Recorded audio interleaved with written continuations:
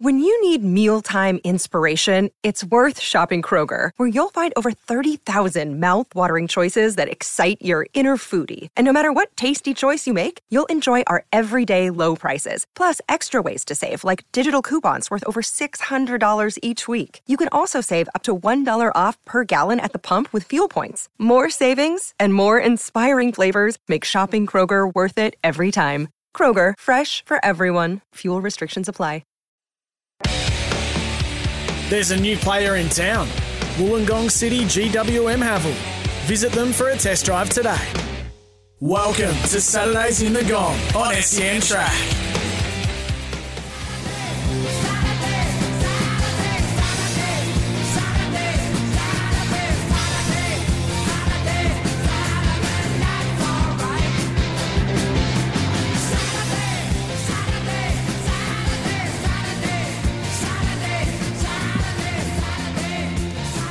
Oh, yeah, we're asking all the big questions this morning on Saturdays in the Gong. Who's going to be halfback for New South Wales? Who's going to coach the Dragons? How good are the Warriors going? All of that and more. 2 hours of power, 1575 down here in the Illawarra, or for the first hour, 1170 up there in Sydney. Good morning to you, with thanks to GWM Haval at Wollongong City Motors. Visit them for a test drive today. And Impact Garage Doors, impacting homes for 20 years. Hit up impactgaragedoors.com.au. I'm Tim Barrow, the Illawarra Mercury sports editor. Joining me is my learned rugby league colleague, Mitch Jennings. Good morning, Jeno. Good morning, good morning. Doesn't it, Elton? He just scratches me where I itch every Saturday morning. Oh, it gets you up and going. You might be dragging your feet a little bit, and then bang, Saturday, here we go. Yep, We're off and running. You just hit that mark at 8 o'clock. The Wollongong Golf Club in absolute pristine condition, where we're broadcasting live this morning. And the man who drives more kilometres than anyone in the NRL, Matt Russell. You were down there covering the Raiders and the Warriors game, and now you'll be at two venues this afternoon. Good morning to you. What a night last night for the Warriors. Look, it was never going to spoil the Raiders celebration, but the result, the scoreboard, very much in favour of the Warriors. We'll talk more about them and how good is the Wollongong Golf Course looking. If it doesn't host a PGA Tour Live Tour event over the next 12 months, there's something wrong with this unification. And you know the day is going well when even the bush turkeys are getting braver here, Baz. I just saw a couple pecking around at the power cord there. We might be having barbecued bush turkeys in a little They're while. listening in. They're that keen. That's our audience. What are you going to talk about today? What is happening? Couple of bush turkeys on Saturdays in the Gong. That's our audience. Oh, I thought you were going to say a couple of bush turkeys hosting the Saturdays. There's three of them hosting. Turkeys, yeah. Couple of turkeys with an opinion on who will be the New South Wales halfback. Well, there's plenty of places to start, but we may as well start there, lads. Plenty of reports in the last couple of days that Mitch Moses is the front runner to be halfback in a three-way tussle. Nico Hines has been in the mix for a couple of years, obviously came off the bench in the dying minutes in Game 1, which obviously ended pretty badly for New South Wales. So that's your contenders. And Adam Reynolds, a man who is probably he's more experienced than all of them, also plays up there in Brisbane every week. So where do we land? Yeah, it's interesting, isn't it? Because there's so many, now that we talk so much about combinations, you can't say who will be the halfback without saying who will be the 5'8", and you can't, it's like join the dots, you can't match one halfback to the same 5'8". It's all getting very, very complicated. So I tend to think they need to make it less complicated. Pick a halfback, pick a 5'8". Stop thinking about where it's going to be. Stop. I've said it a lot, Baz.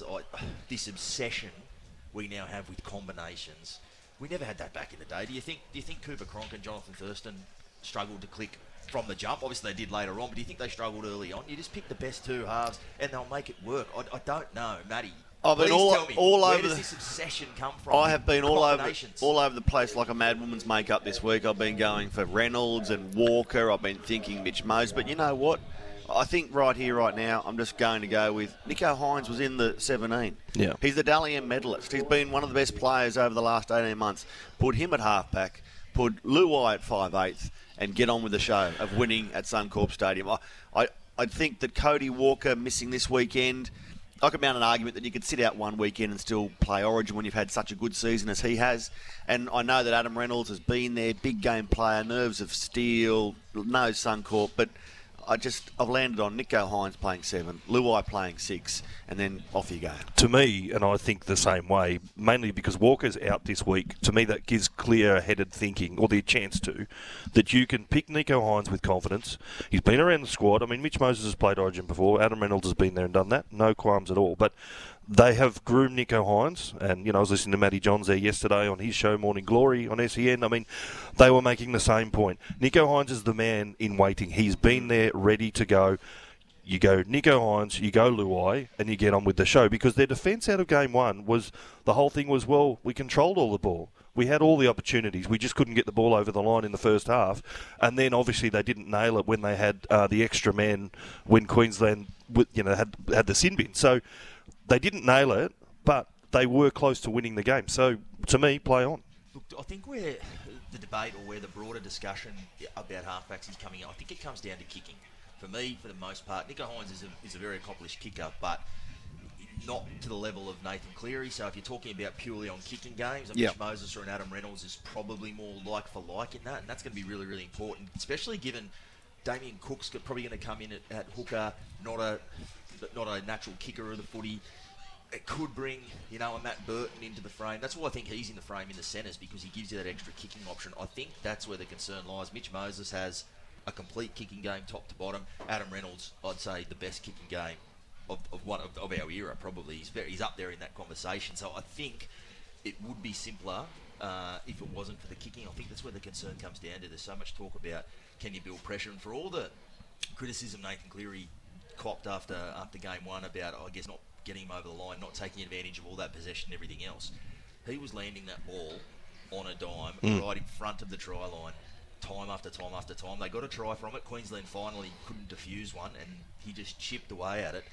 I don't know if Nico Hines has the same ability to just put it on a sixpence like that over and over and over again, and Adam Reynolds does, and Mitch Moses does.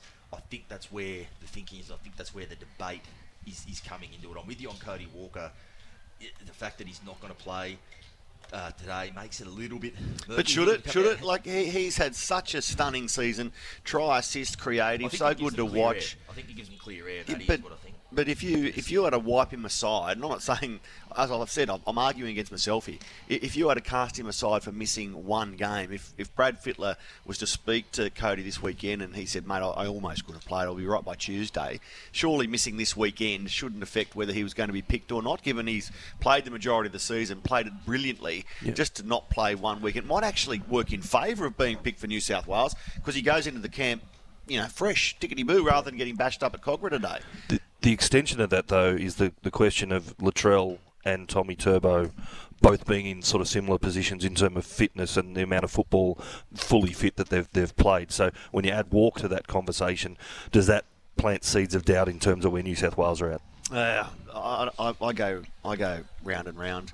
Imagine if all the blokes and all the women who've spent all the hours this week debating the New South Wales lineup actually turned their attention and conversation to solving world problems. Man, what a place the planet would be.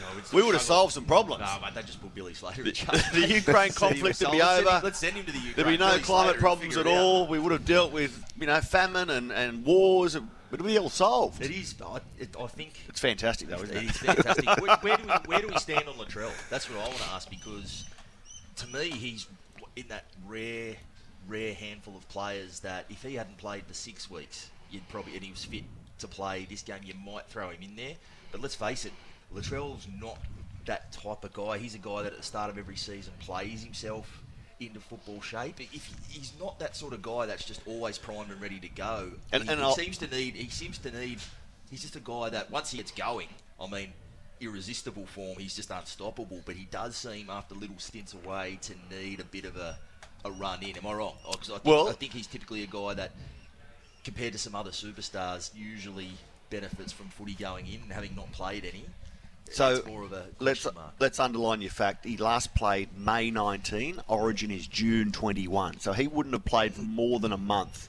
Yeah. And he's a sort of power player, big body power player, who has shown us that he needs a couple of gallops to get back to that brilliant form. And let's face it, he's not going into a club game.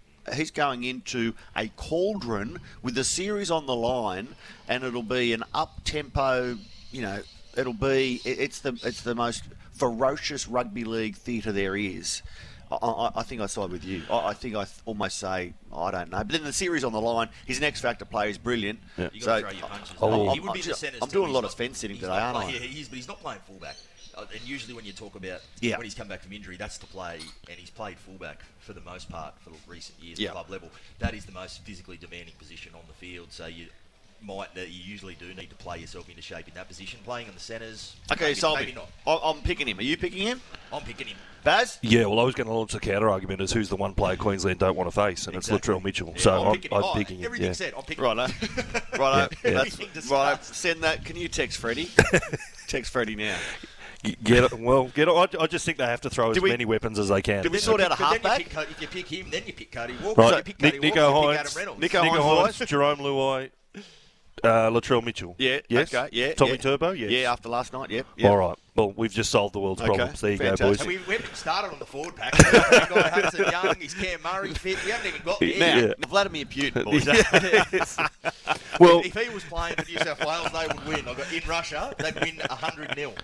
Well, come on, let's turn it to the warm and fuzzies. Last night it was meant to be a great tribute to Jared Croker, 300 games, and probably one of the most celebrated 300 games. Given the injury worries, Ricky Stewart turned to him and said, mate, you might be right just hanging him up here, and for him to fight back to get to 300 games, it was he was super emotional coming out on the field, but it wasn't to be. The Warriors, they knew how to shoot Bambi there last night down in Canberra. Let's listen to a moment of the action. Dearly loves 6 more here. Johnson, he puts plenty on this. But Teddy's a Lesniak! You see it, but you can't believe it! Looked like he put a little bit too much on it, but it was pinpoint. Lesniak, look at that for a take. You won't see anything better than that. Look at that. Oh, come on. Unbelievable. Now, it was interesting, we were talking before we came on air, that you had the great stat there last night about the number of players who have played 300 games, but the lack of success in that milestone game, Matty Russell. I found this stunning. So there's been now 18 players to raise 300 games at one club. What that says to me is that that club that week gets swept up in their club legend and wants to celebrate accordingly. But of those 18 now, only 6 have won. So 33% strike rate. When you think it should be the other way around, right? The club desperate to celebrate their club legend and that milestone, the rare milestone it is. But I reckon that the opposition gets up expecting that their team they're playing to be really, really good, and maybe the emotion and the occasion and the week spent celebrating just gets to the team that is trying to mark that occasion appropriately. But I will say, I reckon the 48th player to reach the 300 club, Jared Croker, I think that has been celebrated better than any of the previous 47. I think the way that Canberra did it and the way that they just marked a champion of the game has set the bar now and has gone past any of the previous 47 without being disparaging towards those players and their milestones. I think the club, the Raiders, just did it better than anyone ever has. To be fair, they had the extra week to plan it because they gave him the week I put that into the bundle, though. I put that in there. I think even the planning to say, have a rest, we'll do it our way. Yeah. And I know there are critics to that, and I know it could have gone pear-shaped, but I'm all on board with that. It was funny because he compared it in the press conference, Matty. I know you were there. I had to listen in this morning. Not like for like, but he half compared it to grand final week about how you've got to enjoy the week. And I think what those stats you point to, Matty, is that it might be a little bit like that. It's not the same, but it's in the same ballpark as far as the week that you navigate can be a bit emotional. But he spoke so much about the week he'd had, and I think that's where you talk about setting a benchmark, Matty. Those stats you say just illustrate the fact you can never guarantee a result in the NRL, no matter who you're playing. You can just never guarantee a result, but what you can control is the week leading in, and Canberra nailed that. So even without the loss, he said the result will probably whittle away in his memory, but that week and the way they celebrate it won't. I think that's where they've set a standard. If you make the week as good as it can possibly be, celebrate that player through that time, go out there and see what the result is, but it doesn't hinge on whether you get the win or loss in that 300. I love what Ricky said afterwards, and you've got to remember Canberra is a club that it's not the sexiest location across the NRL, right? So you need reasons to hook players. And Ricky Stewart said afterwards, I would rather have celebrated like we did and lost the game than got the week wrong and for Jared and won the game. And he said every player, and he said 31 to 49, so that the fringe players at Canberra, and I included in that the players who might think of going there in future years, Ricky said they now know that if you come here and buy into the club, we will love you and we will treat you like that. And I thought it was a really good sales pitch because the Raiders need everything they can get their way when it comes to luring players, keeping players, and the way they celebrated Jared Croker, you'd have to be a moron to think that if you go to Canberra and invest in the club, you're not going to get something out of it. Enormous credit, though, to the Warriors. They were outstanding, particularly in that first half, just defensively, the way they kept turning Canberra away. They're now embedded in the top 8, and you have every reason to think they will stay there. We're going to go to our first break because I want to come back. Now we've answered all the Origin questions, we can come back and talk about St George Illawarra's issues. Oh. There's a new player in town. Gong City GWM Havel. Visit them for a test drive today. You're listening to Saturdays in the Gong on SEN Track.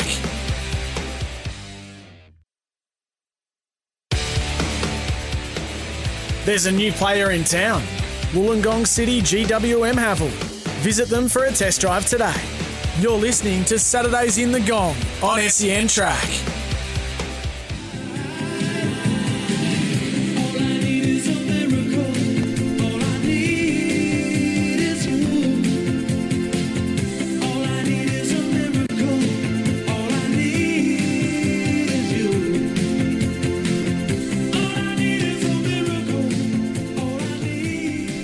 All I need is you. So which St George Illawarra, which coach do they need, boys? This is the second of our big questions here on Saturdays in the Gong, live from Wollongong Golf Club.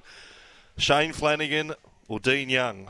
Or have we got a bolter? I want to go back to, who sung that song? That took me back to the Blue Light Disco days. The great Mike and the Mechanics. Mike and the Mechanics. How did you not know that? Gee, I've done some good work to Mike and the Mechanics. Have you heard their greatest hits album? Oh, no, I haven't. Oh, it's fantastic. So all the golfers here at the Wollongong Golf Club are swooning after hearing that. That's fantastic. A few of them out there need a miracle, mate. We're creating a vibe out here at Wollongong Golf Club. And Baz, I've got a question for you. St George Illawarra were on the verge of offering a rookie first-year head NRL coach a big contract to take over for 4 years. And so that to me said we are looking for a rookie coach, someone who's maybe been here before, who's got skin on the ground here, who's heavily linked. We don't care that he hasn't coached in the NRL.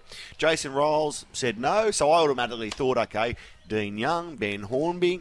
All of a sudden, they pivot towards an experienced coach who's won a premiership, who's been at the top level for a number of years. It's like a 180-degree jump, Mitch. That suggests to me that, hang on, they wanted one thing one day and another thing the next. Yeah. Am I reading it right? No, it was interesting, wasn't it? He's doing Chautauqua-like stuff here for Shane Flanagan. He's coming to make a late pitch for the job. But I'm going to call him that, Chautauqua. I see what you're bringing up there, Matty, but I actually thought the minute Jason Riles turned them down and that all went pear-shaped, to me, immediately I swung to Shane Flanagan. I thought this has turned in his favour because it wasn't the Dragons were saying yes, we want a rookie, but to the charge of how can you put a rookie in charge of this, they said no, we've got the right rookie. It's not just a rookie, we've got the right rookie.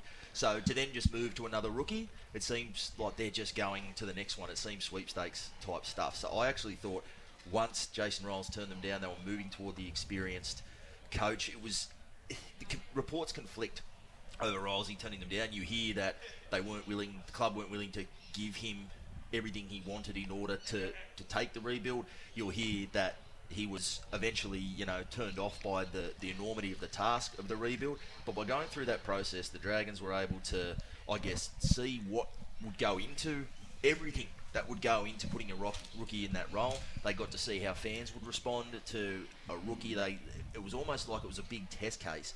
And I think from that and everything we learned from that process, to me, I'm not saying I would just pick Shane Flanagan, but to me, I thought the discussion and everything pointed towards his appointment the minute Rolsey turned him down. I don't think they ever viewed Rolsey as a rookie. I know he hasn't been an NRL head coach, but having been in Craig Bellamy's system, having worked with Trent Robinson at the Roosters, having been with Eddie Jones in rugby union as well, and he has had that long apprenticeship, coupled with looking at the examples of Craig Fitzgibbon, at the Sharks, obviously, and Cameron Ciraldo at the Bulldogs. I think they packaged that up and said he's just the right man for the job. And given his local links down here, he's played for the Dragons, he's had business interests, his family lives down here. So I think it was a huge decision for Rolsey to basically turn around and say, no, I'm not taking that, because I think he looked at it and said, this is what I want, but it wasn't presented to me in the way that I wanted. The Dragons just couldn't pull themselves together enough to say, yep, we're going to commit to this, this and this. This is how it's going to be done.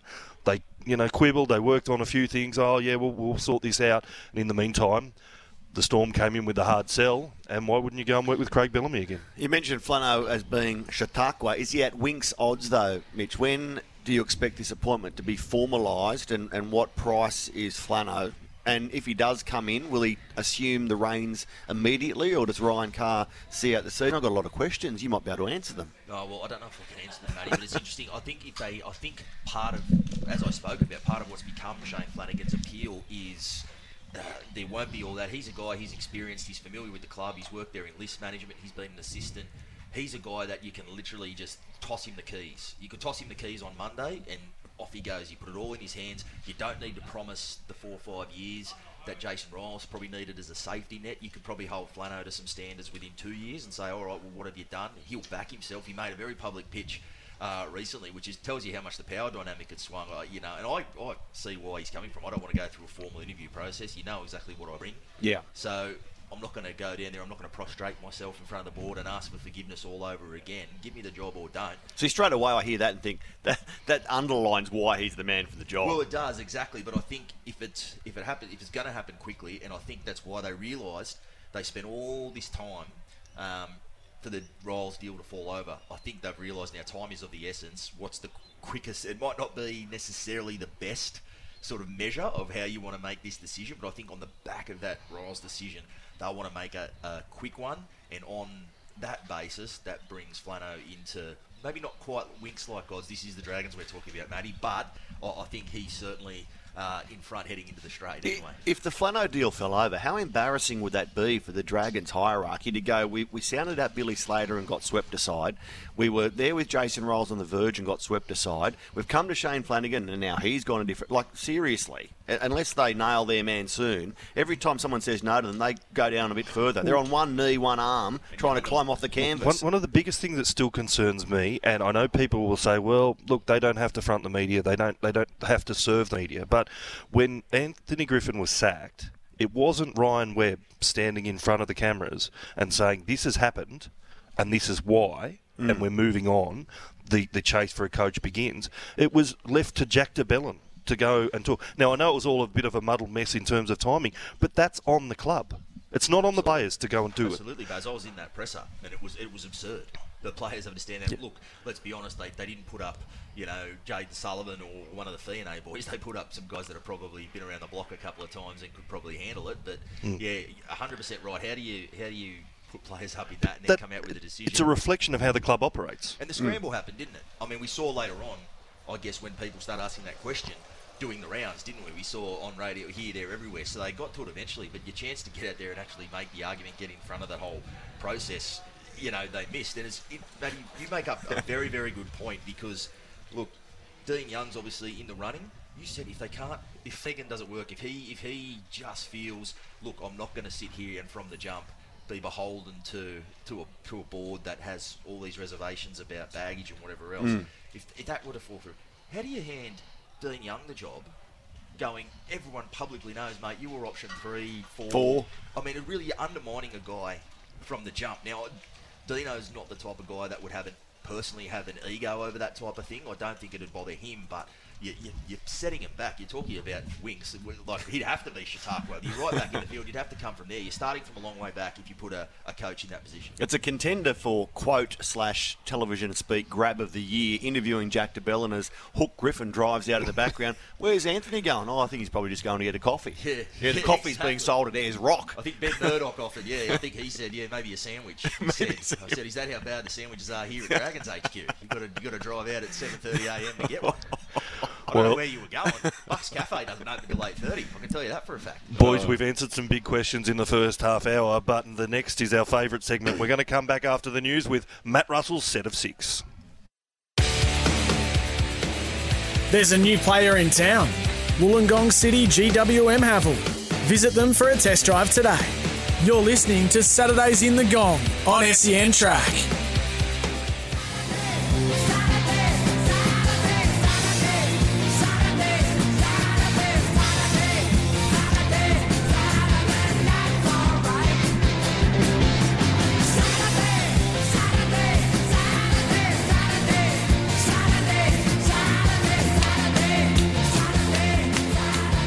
Oh, yeah. Saturday mornings are all right here at Wollongong Golf Club. You are with Saturdays in the Gong, live on 1575 AM in the Illawarra, or 1170 for the first hour with us up there in Sydney, with thanks to Wollongong City GWM Havel and Impact Garage Doors, impacting homes for 20 years. Now, I'll tell you what's going to be all right. Wollongong Golf Club, Wednesday, June 21. Oh, yeah. SEN will be having the Newcastle, the New South Wales biased call. Jimmy Smith, Tim Manor, and Dragons man Moses Mbai calling the game here from Wollongong Golf Club, pumping it up. Queensland. See the token Queensland. So if they get beat, can we throw Moses in that lake over there on the Wollongong Golf Club? Is that part of the deal? He might go there anyway. He's a good bloke, Moses. He won't gloat. He'll just sit there quietly. He's a sensational fellow. And we're going to build a function around it. So we're going to have a chat and some fun on stage. Then we'll throw to the boys to call the footy. There'll be beers and food. Yep. It's going to be quite the environment to watch New South Wales go 1-1. Yeah, get on down to the golf club. Wednesday, June 21 for Game 2. New South Wales trying to save the series. We're going skinny dipping afterwards? Oh, well, New South Wales win. I tell you what, I might just have to. Mate, if Queensland win, I'll be skinny dipping and I probably won't come back.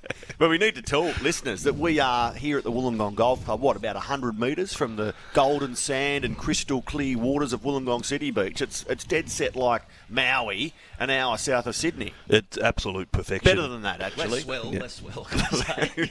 A bit less swell, but it's on par as a beautiful spot. Even as we strike winter, absolutely perfect. I'm just worried about those bush turkeys, though. The bush turkeys, they're multiplying. They're getting braver. Not just multiplying, they're swarming. Yeah, they're closing in. Is it breeding season? Like a gang ready to take you on. You talked about having a barbecue. Well, now they've just gone, all right, well, if you're taking on one of us, you're taking on all of us, and they're swarming us. Well, I reckon it's breeding season. Every time we come here, they've doubled. Yeah. Now, do you want a set of 6? Let's do it. Okay, these were written at 1 a.m. last night when I returned home from Canberra, freezing cold. My brain didn't work, so I apologise to listeners. This afternoon, St George Illawarra against South Sydney. Head-to-head today, Michaeli Ravalawa against Alex Johnston. Who's the winger and who's the whinger at full time? Ravalawa v Johnston. I've interviewed Nicker a couple of times, Matty, and there's not much that comes out, regardless, whinging, gloating, any of it. So, but I think today, Alex Johnston, he's going to get the last laugh there. I know you love your stats, Matty, but you do seem to have a lot of Alex Johnson questions. I love AJ. I love AJ. Is it a stock go-to? Okay, I've only got 5. Okay, we've got a set restart. It's another little question. All right. So when he passes Ken Irvine to become the game's greatest ever try scorer, should we make the award each year for the leading try scorer the Alex Johnston medal rather than the Ken Irvine medal? I don't think so. Leave it I as think Ken. they establish it. Yeah, if you look at all sports everywhere, people get past. They should make it should be massive, though. What I will say before, like Buddy Franklin kicking that, flood the pitch, stop the game. When LeBron passed Kareem, I reckon you've got to make a massive deal of that. So when he's really on, got to go hard. So stop the game, have the pitch invasion, everything. I'll start the campaign. What, when now, he Bunnies fans, when he passes equals Ken it or passes when it? When he passes Ken Irvine. He might take. Imagine that he gets to 212, which is Ken Irvine's mark that stood for 50 years. He might go a 10-game try scoring well, I drought. remember Tony Lockett, everyone was ready for him to go against your West Coast Eagles, but they said, no, Ashley McIntosh, he might not get there. And I think he kicked 1 that day, didn't go near it. Then he came and he kicked 7 goals, I think, when he actually went past the 1,300 from memory. He shut plenty of good ones down, Ash McIntosh, I tell you what. Are we going to release a pig? Like, like a pluggers? Well, what would be... I'm pretty sure there was, at Redfern, there was a local resident who had a pig and used to lead it, take it like for a dog for a walk down to training. Remember that? One. Yeah. And you'd go in there, and I love the Redfern community vibe, and there'd be a local resident with a pig on a leash. And I thought, this is a bit weird. Anyway, right, well, if you're hearing that sound, listeners, that's the us going off the rails. Yeah, exactly. That's the bush turkey's distracting me. Go away. Okay, Broncos v Knights. Who wins the 4X Cup as player of the game? Reece Walsh, Selwyn Cobbo, Thomas Flegler, Kurt Capewell, Patrick Carrigan, Kalen Ponga, Dane Gagai. They've all all wore the maroons, and I'm making this the 4X trophy, Broncos v Knights, player of the game. I think Walsh in form, but you've brought up a very good matchup there, Ponga. Walsh, there'll be a point to prove there for some, but I think just the form the Broncos are in the form easy, and I think Reece Walsh in a canter. Yeah, gee, I love what he did in Origin 1 too. I just thought that just took him to a whole other just level, the way he's perceived as a player too. So, yeah, I'm happy to stick with Walsh too. I'm going my man, Dane Gagai. I reckon he'll have a big game. Roosters against Penrith tonight. How many games do the Panthers win without Nathan Cleary over the next 6 weeks? They'll win the bye, which leaves 5 games. Roosters away, Cowboys away, Newcastle at home, Melbourne away, Dolphins away. So 4 of the 5 on the road: Roosters, Cowboys, Newcastle, Melbourne, Dolphins. Mitch? I think they'll really lift without him. I think they'll go close to at least 3, but from maybe 4 or 5. I reckon they'll just keep going. They're a well-oiled machine. I can't see it derailing him too much. Didn't lose a game during the Origin stretch last year, Mitch. Yeah. Not bad. Going through that, I thought maybe they might drop Melbourne along the way, but that's why you bank the early games. And they've proven it before. In previous games where they've had those couple of injuries, they've shown the system just works there at Penrith. Cogger that game, Matty, I was there, came on out of nowhere, hadn't played whatever, and he was outstanding, filling in on the run for Nathan Cleary. So I think they'll be okay. I reckon they win 4 of those 5. Okay, Melbourne against Cronulla. The Sharks have lost all 5 games against current top 8 teams, so Melbourne by how many, Baz? Oh, yeah. Gee, Okay, Mitch, over to you. I was going to stump for the Sharks. That's what I was going to stump for, because I'm waiting for the Sharks to just hit their groove, and it might not be this week, but I think Nico Hines might have a bit of a point to prove. He would. I think it'll be in that 1 to 12 range, but Melbourne, after the performance they're coming off, I think Melbourne very, very tight odds to win this one, but I think probably in that 1 to 12. I'll say 8, Matty. Dogs v Para. Who would you rather be on Monday as the Dogs play Parramatta? King Gutho, Max King, or King Chuck? That's very good of you there, Matty. You're on fire. You thought 1 o'clock was going to be an impediment to your 1 questions. o'clock with a glass of red. I've come up with some gold there. So Canterbury Parramatta, the King's birthday. Who has the biggest game or the best day? King Gutho, Max King, or King Charles? I'm going to stick with my man Max King. I think the Dogs like this game on a Monday, on a long weekend Monday. I think they've got a win in them. So yeah, I'm with him. King Gutho for me. You know who I reckon? I think they need a lift from someone. I think he'll be the guy. Okay, I reckon King Charles has the best days. He's going to put it on in the big screen in the Palace. He's got all those maids and servants to bring him a couple of coldies and some sandwiches. He'll sit back and watch Canterbury against Parramatta on Monday like the footy at and love place, it. Actually. Absolutely. Well, he was bored at his own coronation, so you might think he might enjoy the You footy. just see him checking some scores, couldn't you, on his phone? Yeah, we've come off our own line really well. Final play, so let's get a good kick away. Origin teams on Tuesday. New South Wales, we know, will have no Cleary, no Coruscant. How many new faces are there in total for New South Wales Game 2 compared with Game 1? I'm trying to do the maths in my head, Matty, quickly. No, don't do that. There'll be 2, and I think there'll be. I think there might be up to 5. 5? I think there'll be some change. We didn't get to Hudson Young to be the Pangai, or so with the injuries. Yeah. So I think we could have Liam Martin starts on that left edge, doesn't he? Hudson Young, Tavita Pangai Jr. might drop out. Liam Martin was outstanding in Game 1. And then we go back to what we spoke about in the first half hour. So, 3. How switched on was Grant Atkins, referee in Canberra last night? There was a bit of a melee, a fracas, and Hudson Young was in there. And Grant ran in and said, Hudson, you got a lot to lose. Go away. And I thought, geez, that's a good line. I think he'll be gone. Yeah. Right, there you go. Set of 6. Warm up your swinging arm, boys, because we're going to go to a break and come back with Bang the Gong. Oh, beautiful. There's a new player in town. Wollongong City GWM Havel. Visit them for a test drive today. You're listening to Saturdays in the Gong on SEN Track.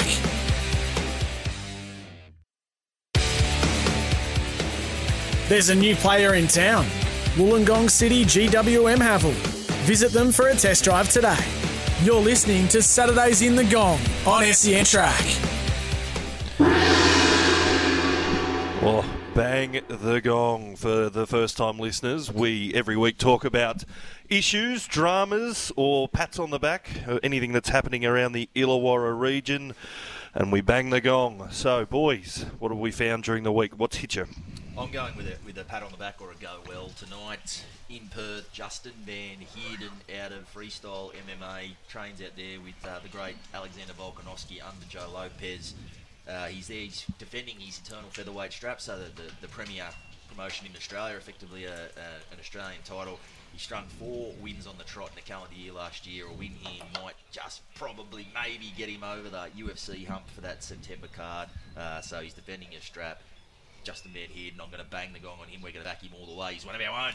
Fantastic, I love it. Yeah, I've had too many dramas, setbacks this week, Baz, to go negative. I'm going to go positive. I'm going to try and find something good out of the week. I took the son down for a surf here, Wollongong City Beach. The water was so nice, I thought I'm going to jump in. It was fantastic. About 18, 19 degrees. And just because it's winter doesn't mean you can't go to the beach like today. Not a cloud in the sky. I urge people to get out of your lounge room, leave the heater behind, come down and have a swim. It will invigorate you. The water temperature is fantastic. I did, however, swim into one of those jellyfish, and they sting. Oh, they yeah. bloody sting. Are you banging the gong on the ocean, mate? On the ocean. No, only the Wollongong Ocean. The Wollongong Ocean. And I suppose that's the positive. The negative is where'd the jellyfish come from? And why do they sting? Anyway, that was a little negative. Despite that, I still had a good swim, and you should swim in winter. I didn't think we'd land on jellyfish this morning. I'm going to go negative, boys. I'm just going to come off the long run. Talking about Wollongong apartment buildings and the Shell Harbour housing developments down there. Oh, there were yes. 244 complaints to fair trading this year about construction work in the Illawarra. Now, I know that there's plenty also up there in Sydney, so I know our listeners up there can relate to plenty of construction problems. There's issues with contractors and subcontractors, just, dodgy tile laying, carpet laying, just all sorts of things, water getting inside walls and inside ceilings. There has to be a complete revamp of how the whole system works there. So it's a negative bang the gong. I'm talking about the construction industry down here. Oh, wow. We're going deep. We're on ABC or something here. Tackling all the big issues. As close to four corners as I'll ever get. I think Illawarra's northern suburbs have a bigger issue than the Gong when it comes to dodgy building. Yeah, that's right. But it's such a big structural thing now. It's an enormous issue, as been highlighted in the Illawarra Mercury this week. Boys, we've got a couple of minutes before we go to the break, so let's go back to where the Dragons are at. I mean, in terms of finals, it's a write-off pretty much now, but it's still an important game, I think, against South this afternoon, just with that little niggling thing around going back to the Charity Shield, where they just dropped their bundle in that first half, and to me, that was kind of the beginning and the end for Anthony Griffin. What's your thoughts about the game? Yeah, they had that loss against the Dolphins, and they were poor and they were disjointed and everything else. The penalties, errors, ill-discipline. But I don't necessarily. I think in this block under Ryan Carr, I don't think they've been travelling that awful. They had that win over the Roosters. They were right in that match against Penrith, and there was that howler, one of the worst I've seen in a long time there. With Matty Fionney supposedly knocking on in the direction of his own dead ball line. So they were in that game. That was a pivotal call there against the reigning premiers out there at Penrith, albeit one a little bit reeling from that Nath Cleary injury. But I don't think they've been playing that awful under Ryan Carr. So I think they're going to make a pretty good account of themselves today. But I just think South, they have too much. Even without Latrell, even without Cody Walker, even without Cam Murray, I just think they're going to have too much. Kalamatangi wants to push an origin claim. You've got Cookie there. And in some of the defence they've had through the middle, I think he's the one who can really have a field day. He wants to put the exclamation point on that return to origin. And to me, he's the guy that could really cut them to ribbons today. So I can't see the Dragons getting a victory this afternoon. I think the Rabbitohs will get there comfortably. I just got a text from Wayne Bennett saying, Matty missed you in the media conference last night. Thanks for not mentioning the Dolphins so far. We haven't mentioned Manly.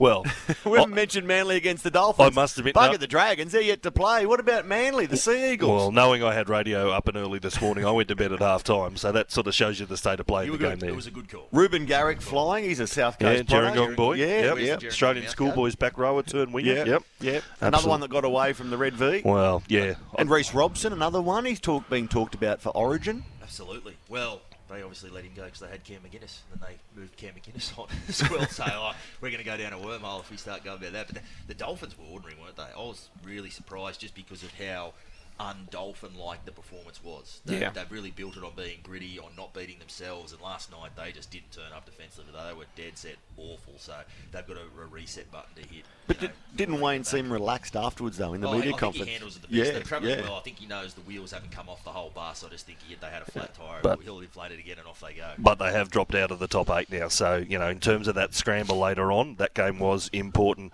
Look, stick with us. We're going to head to a break. Plenty more to come. Saturdays in the Gong. There's a new player in town. Wollongong City GWM Havel. Visit them for a test drive today. You're listening to Saturdays in the Gong on SEN Track.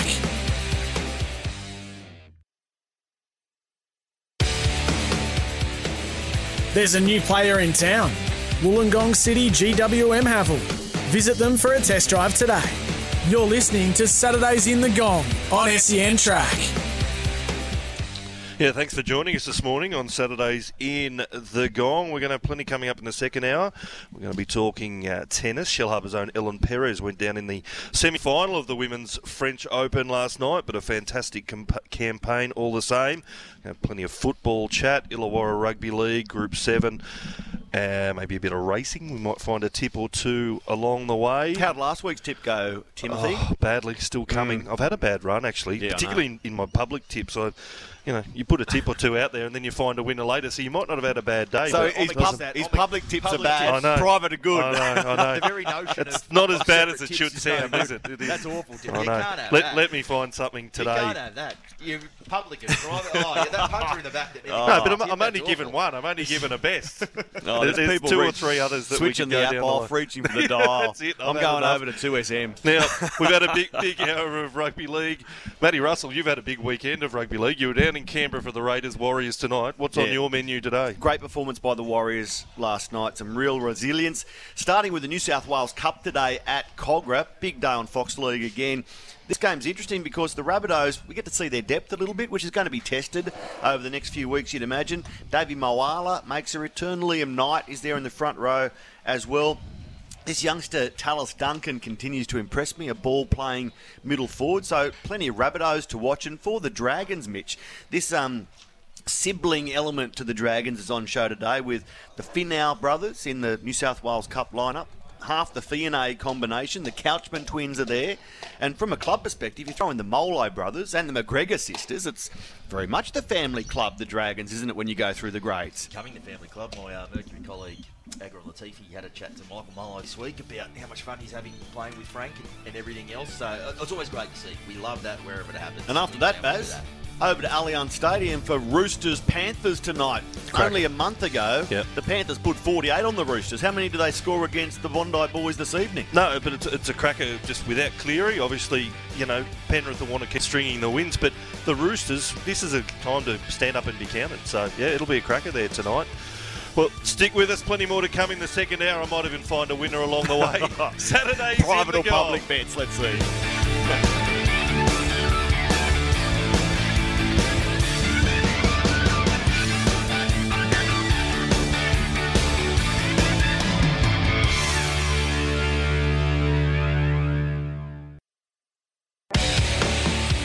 There's a new player in town. Wollongong City GWM Havel. Visit them for a test drive today. Welcome to Saturdays in the Gong on SEN Track. I said, do you speak my language? He just smiled and gave me a Vegemite sandwich. And he said, I come from a land down under.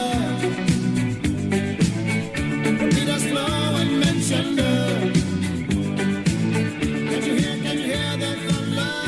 Oh, yeah, another old karaoke favourite just to kick us along on a Saturday morning. Thanks for joining us again, 15:75 a.m. SEN Track Illawarra, or on the app or the website. It's Illawarra Mercury's Tim Barrow and Mitch Jennings. We've let Fox Sports' Matty Russell head off to Sydney to go and cover the games this afternoon, so make sure you tune into Fox this afternoon. An absolute feast of footy action. We're going to turn to tennis. Mitch, have you been paying much attention to the French Open, mate?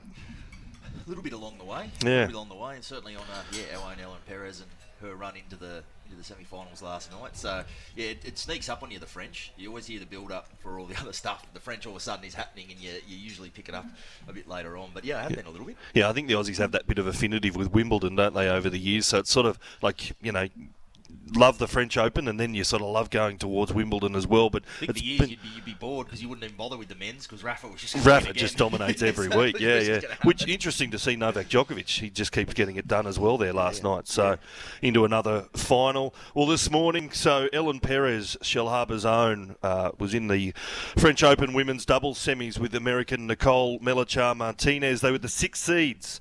And they went down to Say and Wang, was 6-2, 6-2, 3-6, 6-3. But on the line this morning, we have a very proud mum, Mitz Perez. A final wasn't to be, but it's been a fantastic campaign.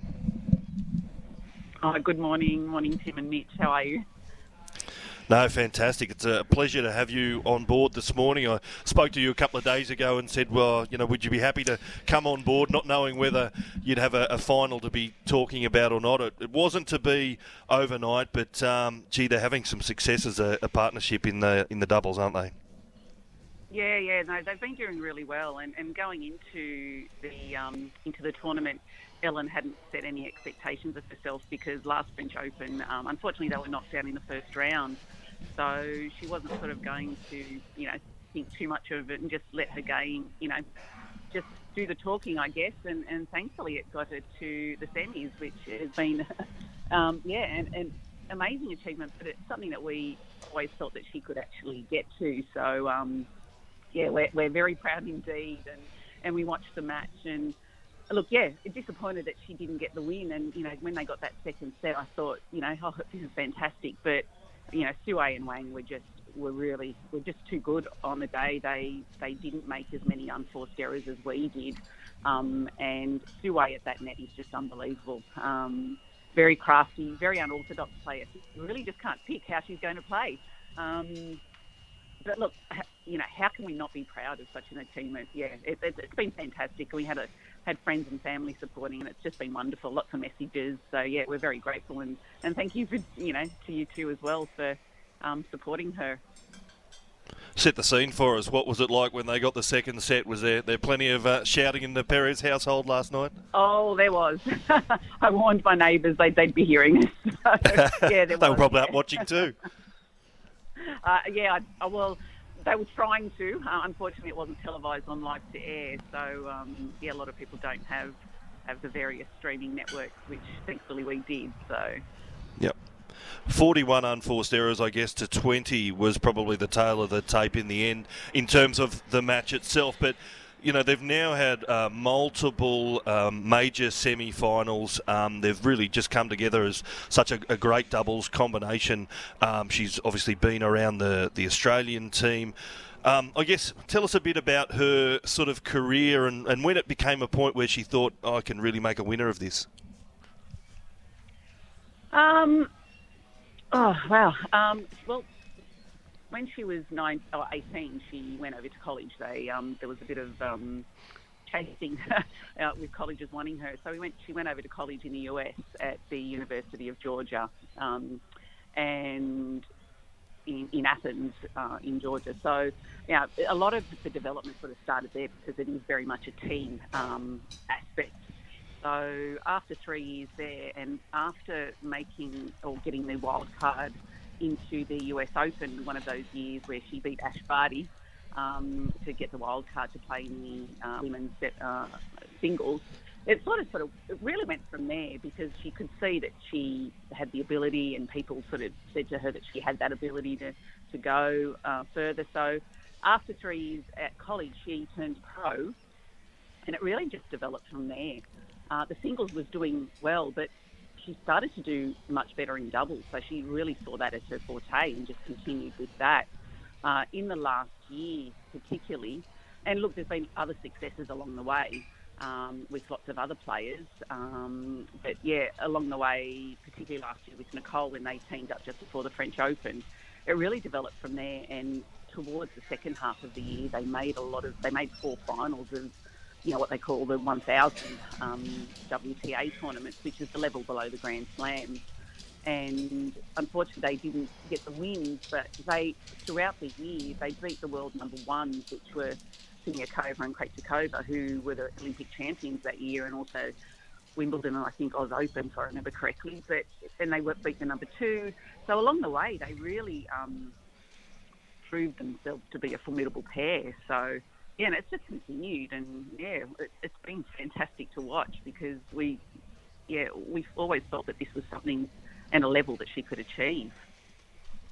Mitz, I'm curious to know, as you said, obviously becoming a bit of a, into that doubles world, and obviously a US Open semi-final as well. It seems like a match made in heaven. Can you give us an insight into what goes into, I guess, selecting a partner in doubles? I mean, is it something where you look and say, our technical skills and attributes match up, or is it one of those things that there's, some intangibles involved? You're just not quite sure, but it just clicks when it becomes that perfect match. Can you give us an insight into, I guess, how that worked out? Certainly with obviously Anna and her current partner, but more generally, what you're looking for when you're trying to form a doubles partnership? I guess, look, there's a lot of factors. It's really availability. A lot of the players already have pairings that are doing quite well, so they don't really want to break that mould together. So it's who's available. It's who's doing well. I guess it's luck at the time. Someone may have just come out of injury and have getting back onto court, or someone may have just slipped on a pairing. At the time, actually, she was going to be playing with one of the other players, and what Ellen tended to be doing was trying to find singles players or successful single players that were highly ranked, that sort of allowed her to get into, when she wasn't as highly ranked as she is now, that might sort of get her into these tournaments and allow her to develop, but also hopefully, become a good pairing that she could continue. But then a lot of the singles players sometimes it was quite difficult because their commitment was mainly to singles, and if they were getting deep into a tournament, they sort of weren't as committed into their doubles. They might have pulled out, or if there was a little bit of a niggle with an injury, they think, oh, look, I'll put the doubles aside. I want to focus on my singles. So it was quite difficult along that way in the earlier years. But then she started to realise that, look, doubles is really something I'm going to have to focus on. So she started to dedicate, her search for a doubles player. And Nicole at the time was available. Ellen asked her, and it just went from there. But I guess they're always seeking doubles players amongst each other because the pairings always tend to change from time to time. So yeah, it's just worked. It's been it's been a good formula so far. So, and there's that right and left. So the righty and lefty combination is always a good thing too. So. We're just grateful that it's really worked so far. And that, they have had a lot of success, so we're extremely happy. Sorry to almost cut you off there, Mitz. I did want to ask too, I mean, obviously at the Mercury, we followed Ellen's career sort of all the way through, so she's always been on our radar and we're sort of very aware of what's going on, but I think she became a bit of a viral sensation there through that COVID period, and the video she was putting out on socials, just, on social media about, her experience in quarantine and everything else, and obviously that brought across, her personality. She was very willing to, I guess, take the piss out of herself a little bit, but, some others as well. But I also thought it was a good illustration of, the realities of what it takes to be on tour. We look at demanding, yeah. We look at all the famous, and at that time, obviously, the difference in accommodations and quarantine facilities for, those top players and, the people that are on tour. That must be really cool to see, not just, people see her, her personality come across and everything else, but also just the way it was able to paint a picture of, the realities and give an insight into just how hard and how dedicated you have to be to make a career on the circuit. Oh, and we were actually waiting for every instalment because we were just laughing along the way, thinking, this is just Ellen. She loves to take the mickey. She's serious when she has to be, but she loves a good laugh. And, we're just sitting back waiting, what's going to be on Insta today? What's the next instalment? So, look, yeah, definitely the jokester always will be. And, it was just something along the way that people could see that in her. And, there's also that serious side, but there was also the quarantine period with Dasher, and that was particularly funny as well, which I don't know, if you were a follower you would have seen it was quite hilarious, so she had some really good experiences in quarantine. Probably the most unfortunate one was she was in Dubai and they were playing the qualifying for the Australians, and she was due to get on a plane back, and that plane had been specially chartered for the players so that when they got back into Melbourne, they would then go into lockdown, but then they could train for 5 hours each day. So the quarantine was specific for the players, and they could still train, and they didn't have to be, then they got returned to their hotels. But Ellen had a bit of a sniffle, and they said she couldn't get on the plane because they potentially thought it might have been COVID. So she was not allowed on that plane, which meant she was then in a strict 14-day lockdown as soon as she returned.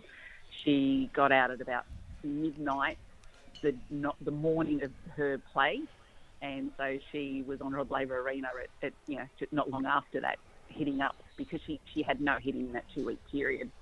So she was disappointed that that's how it worked out, and that she couldn't get the practice to prepare herself for that match. And so it was a big downer, but what do you do? They're the rules, and she's moved on. But it was just disappointing that she didn't get the opportunity to play as she would have liked with the amount of preparation she would have needed.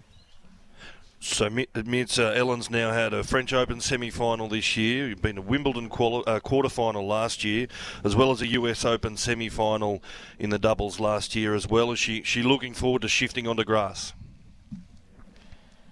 Yeah, she likes the grass.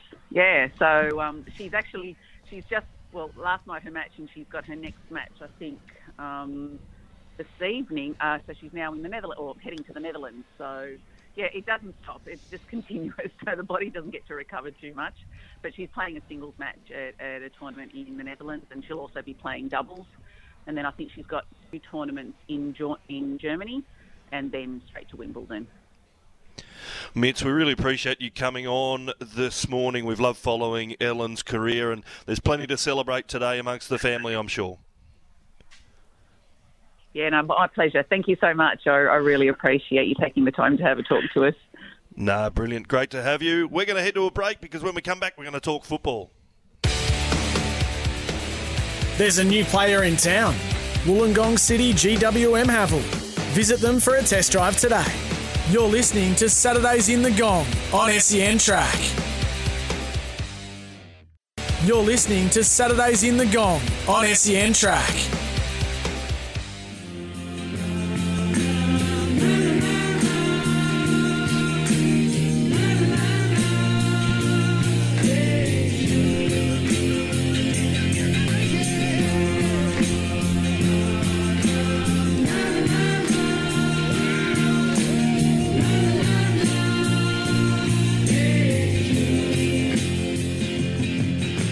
A Beatles classic, but also a Manchester City anthem as they chase a treble. Only the second English team they would be to do it, after Manchester United did it back in 1999.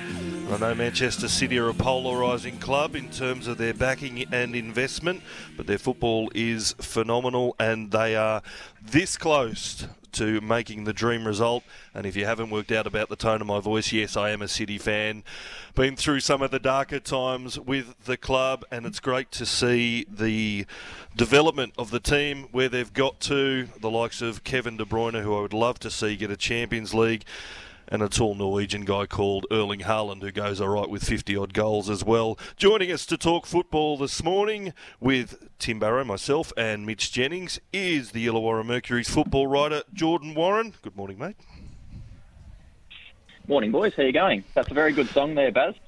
No, mate, it's getting me pumped up. I've got another, it's not quite 24 hours. It's 20 hours before kick-off, so I can't get too excited too quickly. But are you going to put the mock on us against Inter Milan at 5 a.m? Look, I think it's City's time. Like, as much as I hate to say it, being a Liverpool fan, but I think it's definitely City's time. But you've got to be wary of Inter Milan, and the Italian teams. Obviously, their trend in that Serie A league is that they've mastered the dark arts of football. They know how to slow the tempo down, which is exactly what your Pep and City team don't want. But I do think, especially after Chelsea in 2020, Baz, I think we've talked about it at length, that game, and the decision that May not to select a defensive midfielder against Chelsea in that game. I think that it's just all written in the stars that City win this and pick up the treble. Yeah, they have to go and do it. You can't disrespect Inter Milan. They're going to be a really, really tough prospect. The first half against Real Madrid was absolutely breathtaking. It was like nothing I've ever seen watching a sky blue shirt before, and I've seen some pretty ordinary football over the years too in a sky blue shirt. But, just the way... Are you talking City or are you talking Origin there? Oh, City, Origin, any junior football I played. There's plenty there. I mean, mate, it was a wonderful 45 minutes of football, and it just showed that they're a team on a mission. Yeah, look, I completely agree, Baz, and it would have been pretty phenomenal for you. Obviously, you were mentioning in the intro just about the times you've been through watching Manchester City sort of in the Division 2s and stuff like that. To see them absolutely dominate Real Madrid in a semi-final would have been something to behold. So, I think that the football that City are playing, they're clearly the best team, not just in Europe, but also in the world. And you mentioned earlier as well, like obviously having Haaland is a bit of a cheat code up front, and also Kevin De Bruyne. He's just the passes that he picks out in that midfield and connects with Haaland is just phenomenal. But yeah, I think that City will go into this game and absolutely blow Inter off the park in terms of their football. But it's just a matter of if the game stays 0 into half time, into the 60th minute, into the 75th minute, then that sort of brings Inter Milan back into the game and they grow in confidence. So I think that the key is an early couple of goals in that first half. Yeah, if they can get an early one, they can put it on their terms. And Kevin De Bruyne suffered the fractured eye socket in the final against Chelsea a couple of years ago there, so it'd be a fitting way for him to turn it around. Well, enough of my shameless self-indulgence, boys. Let's get to the local stuff. Speaking of form, the Wollongong Wolves, they've found a bit of form themselves.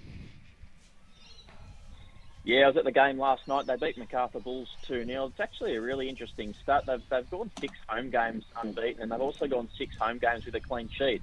Earlier in the week, Walter Scott, the left back at the Wolves, spoke about his team wanted to make Wynn Stadium and Albert Butler Memorial Park a bit of a fortress, a bit of a tough place to come for Sydney teams. They play a lot of their games on Friday night, so these Sydney players have to go to work on Friday and then come down the highway to play at Wynn Stadium. Obviously a phenomenal ground, but they wanted to make it hard for the Bulls last night, and they did. And the Bulls had a lot of the ball, but the Wolves were just lethal when they got the ball on their feet, and a couple of goals to Lockie Scott, the captain, was enough to see them home. But yeah, the Wolves have found some form. It's been a season full of inconsistencies. Obviously last week against Marconi, who are second on the ladder, they held them. They actually played very well. They didn't just hold them. They actually probably deserved to win. But, of course, they conceded a goal in the 88th minute just to a defensive mistake, and that was that. But they're getting some wins, and it'll be important, that home form coming into the back end of the season. We've got something like 11 games to go now for the Wolves. And, of course, this season being different, trying to merge with the potential national second tier that's coming just around the corner. There's 30 games with just a minor premiership. The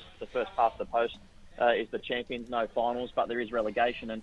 And not that I ever thought that the Wolves would be, or anyone ever thought that the Wolves would be in a relegation battle this season. They were 11 points off the Bulls, who sit bottom of the ladder last night, and with that win, they've just pushed themselves a little bit further away from that last and second last spot. So it was a really good win for David Carney's side.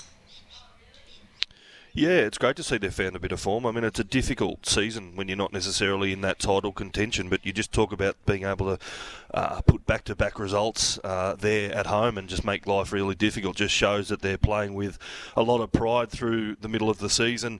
Well, let's turn to the IPL. What have you found this weekend? Obviously, Albion Park White Eagles have been the season pace setters.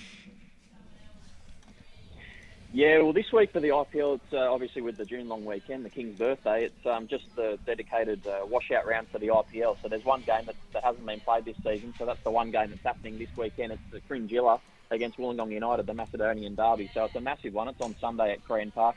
It's a pretty intriguing contest in the fact that a lot of the Cringilla players, they've got a pretty young squad, and both teams are up there on the ladder. I believe it's United second, Cringilla third. I could be wrong, but they're definitely up there.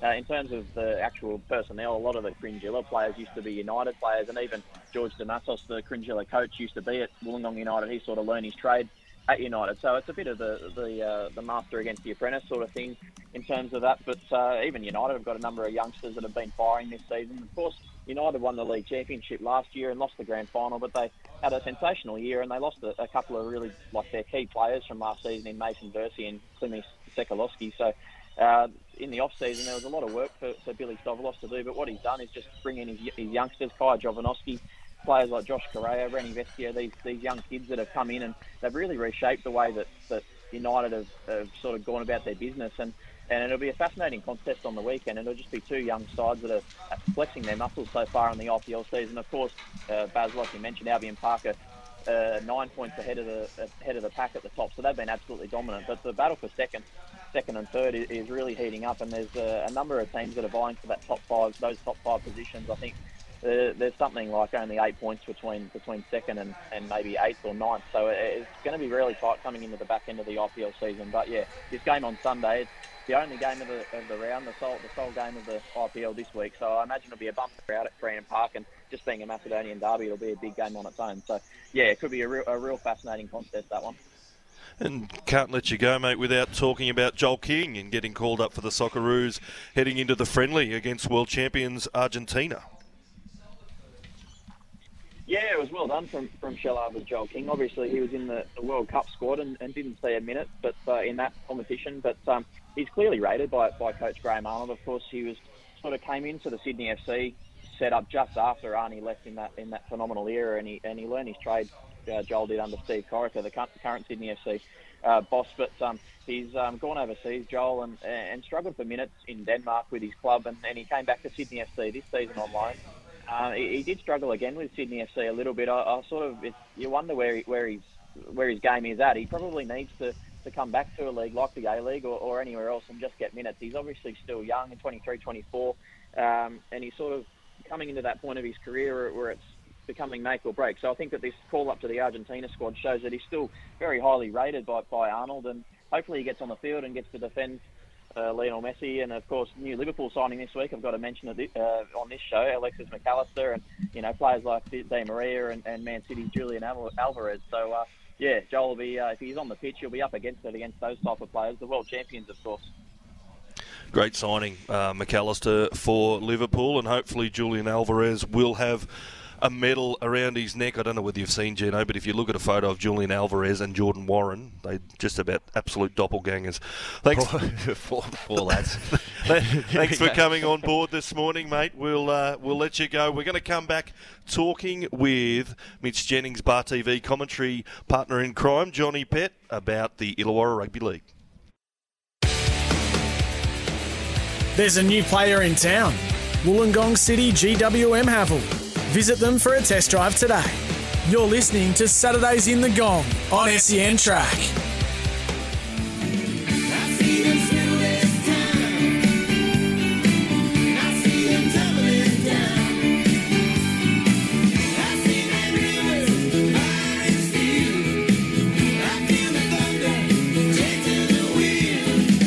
A picture perfect Saturday morning here at Wollongong Golf Club. You're with Saturdays in the Gong, live on 1575 AN, or the app, or the website.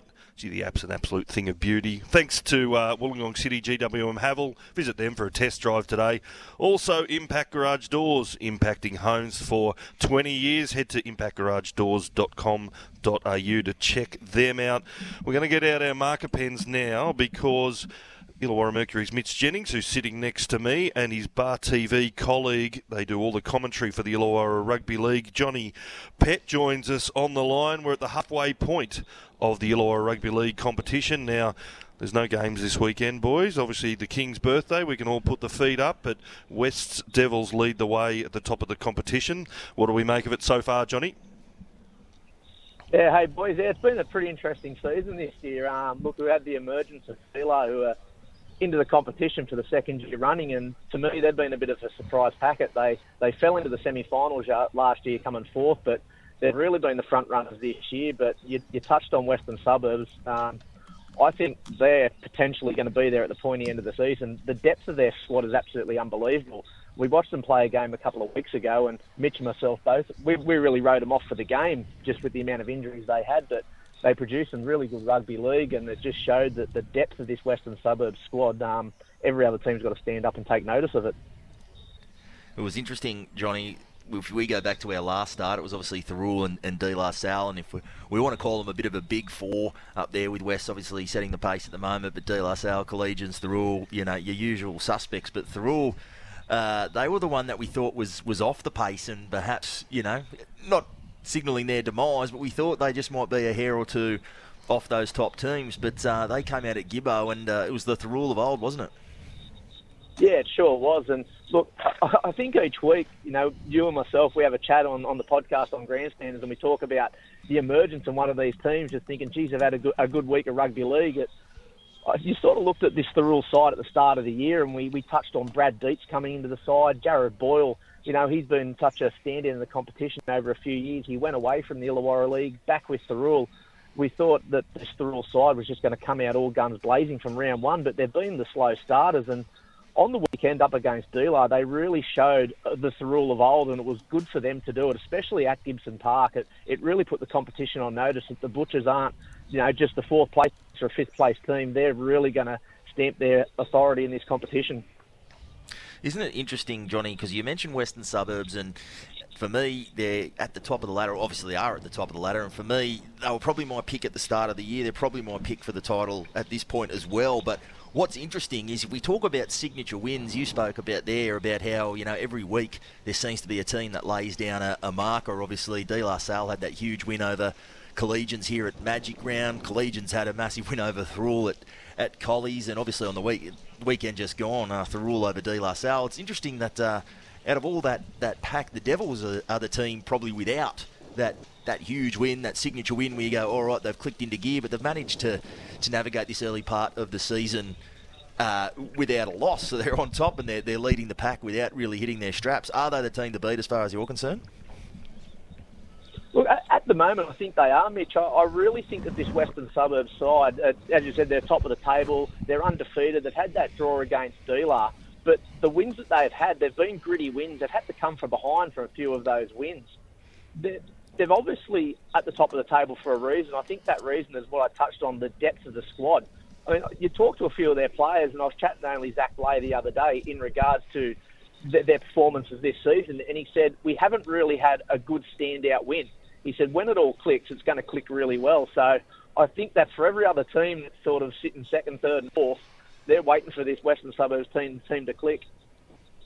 It's interesting, you and bloody Zach Blay. I don't know how you get any work done. The amount of footy you guys talk on, mate, things must just grind to a halt there in the minds the way you guys talk. But it's interesting, Johnny. We've spoken about it quite often. Everyone guns for that top two spot. It's always been pretty important as far as getting to the big dance and certainly winning it. But this year, what do you think about this top four race? I think it's absolutely vital. If you want to win the title this year, you've got to finish top two. I just think you need those two bites at the cherries, because these four sides, as we've touched on, it's a bit of a scissors, paper, rock situation. Would you be surprised if you could see a team go from that 3-4 spot into the finals? This year, for me, I think that top two spot is absolutely vital as far as winning a comp. Yeah, I'm with you on that, Mitch. I think the top two spots are super important this season, and I think all the coaches in this competition, that's their goal, to end up 1 and 2. The tightness and the competitiveness of these top four sides, you put Dealer, Western Suburbs, Collegians and Thirroul, whichever team runs 3 or 4 there, they're going to be up for a hard game, and they're going to have to win 2 or 3 games to win that grand final. And I think that the team that ends up 1 and 2, you're going to get the quick road in, whether you win on week 1 or you're going to have to back up and do it against a 3 or 4 team the week after. But it's going to be super hard for one of these teams that finish 3 and 4 to make their way to the big dance. And Johnny, I love doing this. It's one of my favourite things to do, is to put Johnny Pett on the spot without notice. It's one of my favourite things to do. It always does. But Johnny, we always talk about, I know you're always across this. If we had to pick, there's so many candidates every year, but if you had to pick now, if you were wrapping the Paul McGregor medal around a player's neck, who would you be doing that to at the moment? If the season was ground to a halt, I don't want to have COVID flashbacks, but if the season ground to a halt, the season ground to a halt today, who would you think would be picking up that top honour? I think it's got to go to a workhorse that's going to get points each game, and I'm going to pick 2 players out of the D-last side, Mitch, that have been probably standouts in my mind, that have really laid the foundation for their side this season. And one of theirs, their 5'8", Eli Levito. I think he's been an absolute standout. But I think a close second, and I know he's one of your favourites. I think he'd poll points each week, and that's Jackson Stewart. I think both of those players have been absolutely phenomenal for D-Lar this season. Mate, I love a lunatic, and Jackson Stewart just seems to cut that mustard. Mate, you're right. I would not be at all surprised if it went to a number 13 this year. You throw in Jared Thompson in that mix. The quality of 13s, your mate that we just spoke about, Sauce, Zach Blay. There's a quality 13s going around, mate. I'm going to go. It probably won't surprise you, Johnny. I think if I had to pick one at the moment, I'd be going with the Devils 7. Justin Rodriguez played his 100th game not that long ago, and as we've touched on, West's probably not hitting their straps. Probably haven't had their full complement, haven't had that big signature win, and yet they're sitting on top of the table. For me, that comes down to your 7 and the way he's managed to navigate those games. So that's who I'm going with, Baz. If you're going to name it today, Justin Rodriguez. But I think Eli Levito that you mentioned, Johnny, would be right up thereabouts as well. But it's going to be a really hot race, probably the hottest we've seen in a couple of years. Gee, I love that Jared Thompson's still going around. What a player. Absolutely. What a player, mate. He retired and he wore the blue shirt for a couple of games, and I put him down for a couple of missed tackles because he wanted to reach an arm out and stop blokes. He was never going to survive in the blue shirt. So he's great to be back, Tomo. Great servant of that club. Johnny, it's been great to have you on board, mate. You can put your feet up. You can have a weekend away from Geno. You don't have to put up with him. I'll stick with him for another 20 minutes or so, but look forward to some more ripping calls on Bar TV this season. Thanks, boys. Good to catch up with you both. Cheers, mate. Break time, and we'll start to bring it home. There's a new player in town. Wollongong City GWM Havel. Visit them for a test drive today. You're listening to Saturdays in the Gong on SEN Track. There's a new player in town. Wollongong City GWM Havel. Visit them for a test drive today. You're listening to Saturdays in the Gong on SEN Track. Righto, Mitch Jennings, I got in strife earlier for not finding enough winners on the radio and then having to scramble later on the punt at home and go and find something that I don't get to broadcast on the radio. So I'm going to lay it on the line. Sticking with Randwick to start with, benchmark 78 1200 metre race 4 at 12:45. I'm going to go with I Earn a Merc. It's something I've been following for a while. I wish I owned a Merc. Not quite up to that level. Maybe a GWM Havel. What fantastic cars they are. $3.30 mark. I think I Own a Merc can get it done with the claim up against Gay Waterhouse's Kaboo in that race. While I'm going, I'm a little bit gun-shy about the Stratty, the feature race up there this afternoon at Eagle Farm. But I've always liked Aft Cabin as a horse. Around the $12 mark, Sticky Gate. This might just show whether it's just a genuine sprinting Everest-type horse or whether getting out to that 1,400 metres does work today. So it's a great race, an absolute cracking race. We think about it as a $2.90 favourite, but I think Aft Cabin presents some each-way value. Mitch Jennings, what do you got? I'm going to Randwick as well, Baz. I like the Bob Charlie. I think Conscript can continue its sort of rise. It's got to jump up in class, and it's going to have to pick up 4 kilos there from that last start win. But over the distance, it's 3 or 5 starts it's been up there. I think it's the way it finished last start. I think that's where I'm going to go. Conscript, some value there at about the $4.40 mark. So I think it can handle the jump in weight and class, and put some cash in your pocket. So that's race 8, number 5, Conscript for Gerald Ryan and Sterling Alexio, 1,100 metres. That's at 3:05. Gee, it's concerning when Geno's Jinx and Baz's Best combine for the same horse, because I might be having a little play there as well. No chance. There you go. Oh. Just for the public chance, off it goes. It's just, you watch. We'll look at the now. Sports bet will be out to $11, I reckon. In a quick, the flood of bets are going to come watching Saturdays in the Gong, second hour. That's danger. But don't forget to stick with SEN Track for all the form, the mail, the tips throughout the day. They do a cracking job on SEN Track throughout the day. Mitch Jennings, let's stick to our lane now in terms of the Illawarra Mercury with Making the Mercury. Been another big week of news and sport coverage. What's caught your eye? Mate, what caught my eye was I had a front row seat earlier this week to Sammy Goodman, Wollongong's own Sammy Goodman, getting ready to fight in that IBF Eliminator on the Tim Zoo card up there on the Gold Coast on tomorrow week. and got an inside. Very rare, very, very rare. There's a lot of, curtains that get pulled when it comes to elite level sparring, but Sammy invited us in there to have a look at him going 8 hard rounds with Isaac Dogbo, a former WBO champion. His last fight was a challenge at the featherweight belt, so and he looked sharp as attack, I think. He's a star, isn't he? He was absolutely star. fantastic. He's going into this fight. It'll be a tough one there against Race Aleem. You can't prepare for this guy. I talk about elite sparring. He does everything wrong. Fundamentally, he'd give a pure boxing coach a heart attack, but he's 20-0. He's made it work for him, so there'll be no replicating that in sparring. But as far as the elite level of sparring, Sammy's put himself through for this one. He's going to be absolutely primed, and certainly some skin in the game for us here in Wollongong, because it's an IBF eliminator. It will make him the mandatory for both the WBA and IBF belts, currently held by Filipino Marlon Tapales. He picked that up in a bit of an upset win over there in the US. So without that huge promotional push or US fan base, it really does bring Wollongong into the frame as a potential city to host Sammy Goodman's maiden world title fight, which would just be fantastic. I don't know if you've ever watched a fight or seen it, the Seven Nation Army, and we should call it the Sammy Goodman Army now, rename the song Well Sammy Goodman. It comes through the TV screen, and the thought of that lifting the roof up off here at the WEC is fantastic. So everyone should probably tune in. I'm confident he'll get the job done on Sunday, and then hopefully Wollongong hosts a world title bout down the track. Well, making the Mercury, head to illawarramercury.com.au and subscribe. There's an end of financial year offer there at the moment, which makes it nice and cheap. I'm going to go with the stoush, the brouhaha that's happening down in Shell Harbour at the moment. The Shell Harbour Suns AFL president Steve Ashworth this week spoke out about the want to develop the Shell Cove sports field, which has been proposed at the eastern end of Harbour Boulevard near Rangoon Avenue down at Shell Cove there. But the issue is that they're now looking at a $40 million blueprint to go out to Croom Road.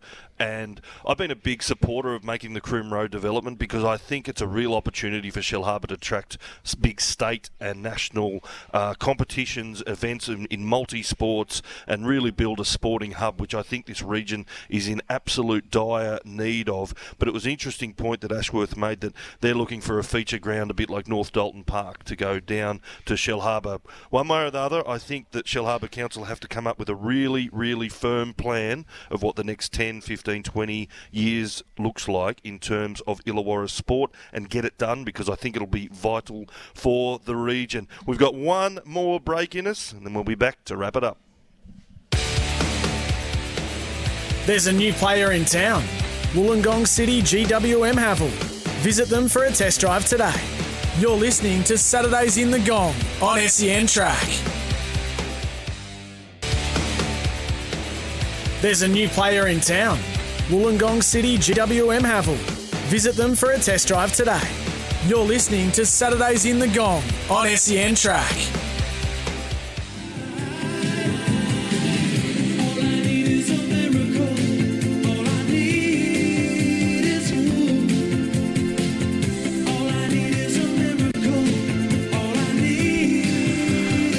We're heading towards the finish line on Saturdays in the Gong, with thanks to our guests this morning, Mitz Perez, the mother of Ellen, who made it to the semi-final at the French Open women's doubles, to football expert Jordan Warren and league expert Johnny Pett, and also to the captain of the SEN Track Illawarra ship, Matty Russell, and his condemnation of jellyfish this morning, Mitch Jennings. Yeah, he's going hard at jellyfish. He must have been scratching. He's scratching for a Bangong when you just pick the ocean. Yes. It's a broad sweeping brush. Oh, I'm going to pick the ocean. That's how desperate you are. That's going to get a run in Bangong every week. It can't hold a candle to the ocean, but I'm going to bang a gong on this or that. To be fair, he was giving the ocean a wrap because it was nice. It was nice and warm.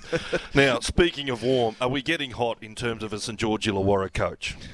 You've got to think we'd be nearing it, as we said from the very top of the show, Baz. The time's of the essence now. I mean, I'm sure the Dragons were willing to take the time it took when it looked like they were going to get Jason Riles over the line, but the fact that obviously fell through late made time, of the essence. I think everyone's wary now, certainly people in our business, Baz, wary of jumping the gun and declaring anyone, just given that Riles was pretty much a done deal, and then it sort of changed late. So obviously Dean Young, Shane Flanagan in the mix. Baz, to be honest, I'd be surprised if it wasn't Flano getting unveiled. I don't think it was ever going to be done this week. I think some conversations were had this week, but there's a game to prepare for. There's a lot going on next week.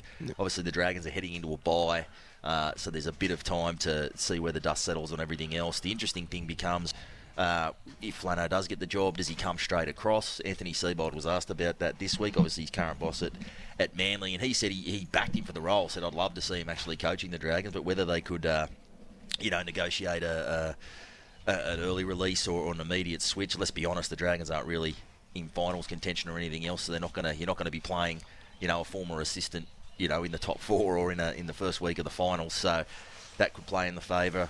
Jason Rolls was in a position where he probably would have come straight across, but with Ryan Carr to see out the year, that still may be the case. I asked Ryan that question yesterday, would he be happy to continue an interim role with an incoming coach providing some input, and he said he'd be more than happy to do that, whatever the club required of him. So, but it's got to happen, Baz. It's got to happen early next week, otherwise it starts to become a bit farcical. So I think we will see an announcement. And if you were twisting my arm and I had to put that money I'm going to win on conscript this afternoon on someone, I'd be going with Shane Flanagan. Well, Dragons Rabbitohs, 3 o'clock at Cogra this afternoon. Thanks to GWM City Motors, GWM Havel, also to Impact Garage Doors, and get on down to Wollongong Golf Club Wednesday, June 21 for the State of Origin call, live with the team Jimmy Smith, Tim Manor and Dragons player Moses Mbai. We'll be back here next week, 8 a.m, Saturdays in the Gong.